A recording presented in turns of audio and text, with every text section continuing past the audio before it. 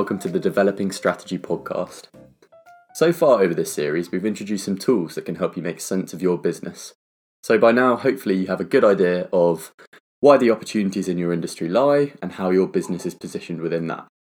Today, we're going to take a bit of a step back and use some tools that can help you sense check some of those assumptions you have now.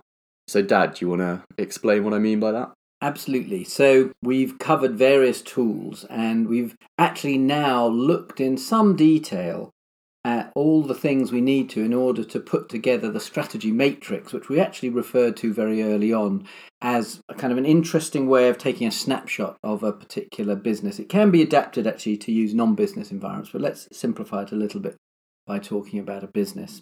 And this strategy matrix basically has two axes. One is how attractive is the opportunity, which in the business normally is in terms of its size, its growth, and the actual average profitability of the industry, whether it's more like the pharmaceuticals business or it's more like the airlines business, which is really tough.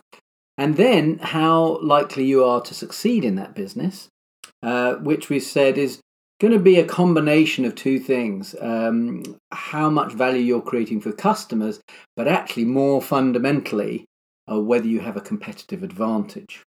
And so if you've done all the work which has been covered in the recent podcast episodes, you should be able to go back to that matrix and have a bit more of an analytical view, in fact quite a lot more of an analytical view that explains why you think what you did. So you may well have started out brainstorming, and I do this with groups. I get them to try and brainstorm where do they think the different segments of their business are on the strategy matrix. I say, that's interesting. Let's pick it apart. And depending on how analytical we need to be, we go through Porter's 5 forces and value curves and analyses of competitive advantage to sort of see, well, does it make sense? Does the hypothesis bear out? Now, we still haven't got any really good quantification of performance at this point. We're still hypothesizing, if you like, making more and more educated guesses. But now we can put that matrix together, which is kind of a snapshot of where we are today. Let's talk about how you can test those assumptions from facts and sort of KPIs that you can measure and use. So I think there's two approaches. One is that you actually try and quantify your strategic analysis. So I'll give you a good example. When we used to work with, say, paper mills, and we believe there might be scale in the business, we might plot the average cost of production for different paper mills at our client versus the size of the plant. And indeed, we might see that there was, you could quantify the fact that costs came down as the scale of the plant rose. The bigger the plant, the cheaper its costs. And so, there's actually a huge amount you can do, which is highly customized to the industry you're in and what data is available around just analyzing the basis for competitive advantage and so on. But then at the end of the day, you've alluded to this, you say, okay, fine. We think we are, say, a strong player in an attractive market. Let's see how much money we're actually making. Now, some of those things are easy to measure, like what's our revenue? Is our revenue growing? And that could indicate, is this a large market? Is it a fast-growing market? The one I want to focus on a little bit more now is, how do you measure profitability? Let me ask you, what should be the most profitable types of business on our strategy matrix? So I guess the most profitable in very simple terms are just in the most attractive markets. Yeah. And they have a high chance of success, or they're doing very well. Yeah, and obviously at the opposite end, if we think, well, that's an unattractive market and we're weak, then we'd expect that to make very low returns. So for profitability, there's a range of metrics. Now, some people might just use some kind of margin, like the profit divided by sales. But for reasons we'll get into, I prefer something which is more of a ratio of the profit that we make to the investment we've put in. A fairly basic one would be a return on assets. And the reason is that investors ultimately are concerned with how much money they get out on the basis of the money they put in. So if they make a tiny margin, but they only put a tiny amount of money in, that might actually be quite a good return on their investment. Whereas they make a big margin but had to put a huge amount of money in, like when you invest in, say, a utility company or a very asset-intensive business, you need a really huge margin to get yourself to have a good return on your investment. So anything that measures return on investment is what I'm normally after. That's normally a little bit harder to get than profit margins, because it means you have to look at the balance sheet and the assets in the business. So the typical measures are things like return on assets, return on net assets, which is where you deduct the assets that you don't have to fund yourself, perhaps because you can effectively be borrowing money from your suppliers. You don't pay them that quickly. And so sometimes although you have a bunch of assets that you have to be in a business, you're getting some of the financing from some of your suppliers. So return on net assets, or return on capital employed, which is the same idea as return on net assets. Those are normally the metrics we use. You can do things like return on equity, but that includes the effect of debt. You can do things pre-tax or post-tax. Normally pre-tax is a bit easier, because tax effects and debt effects aren't really what the strategist is concerned about. Those are what a financier is concerned about. So I'm trying to look at the underlying profitability of the business. Now, that's a lot of stuff. So let me pause there and get your comments, because you do this on a day-to-day basis, Charlie. Okay, yeah, I did have one question. Actually, so we usually just use margin, because that's kind of appropriate for the benchmarks we use, where you're comparing competitors across an industry, and if you're evaluating a target for an acquisition, that's an adequate level of detail. So what do you think about using margin? You've justified return on capital there, but why do you think that's so important? When you're modelling how a business will evolve and what your current business is, you really do need to think about your return on asset. So, for example, let's say we make a margin, whatever it is, 5% on sales, but it uses a lot of assets. It's more like a utility business, which is very asset intensive, than say a retail business, which actually isn't very asset intensive.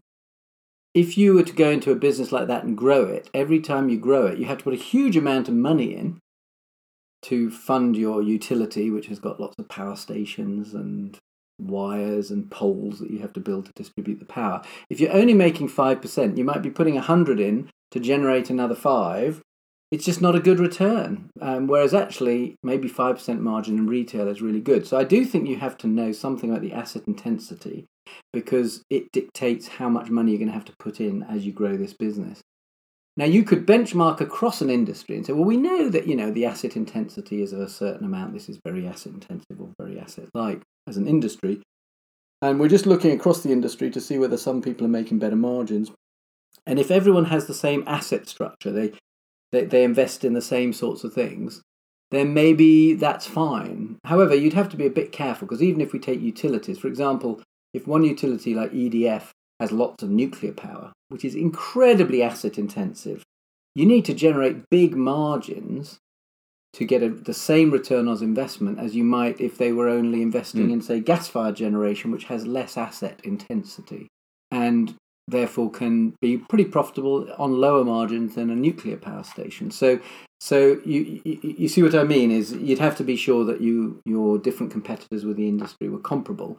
Otherwise, your benchmarking of margin might hide differences in the asset intensity of businesses, which is getting a bit technical, I know. That's just a warning. Yeah, and it's interesting. So let's zoom back out then and think about the core question we're trying to answer here, which is really, you have a hypothesis which might look something like, the opportunity in this market is over here, and we currently have a strong positioning in another segment. That's kind of the level at which you might have your hypothesis at this stage, right? And this check is about saying, okay, so given our understanding of the market, do the figures look like they add up to that? Yeah. Is the return on assets really more attractive in that area? Yeah.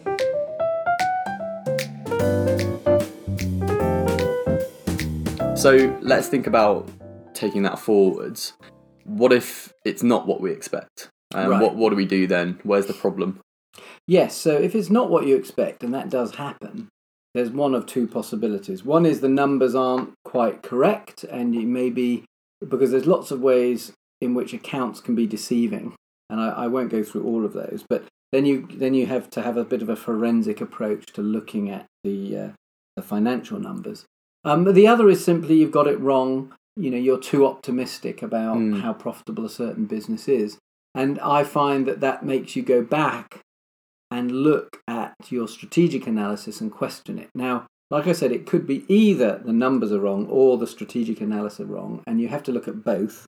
And in my experience, it actually pays to be skeptical about both, because analysts can make a simple error in financial analysis, and because of the peculiarities of the way that company is reported its results, they don't realise it's an error, and a senior person won't realise it's an error until they actually really get under the skin a bit. So you do need to sometimes say, oh, maybe the financial analysis is wrong and our strategic analysis is correct. But yeah, it's always worth looking at the numbers. There's a good quote actually from Winston Churchill, of all people.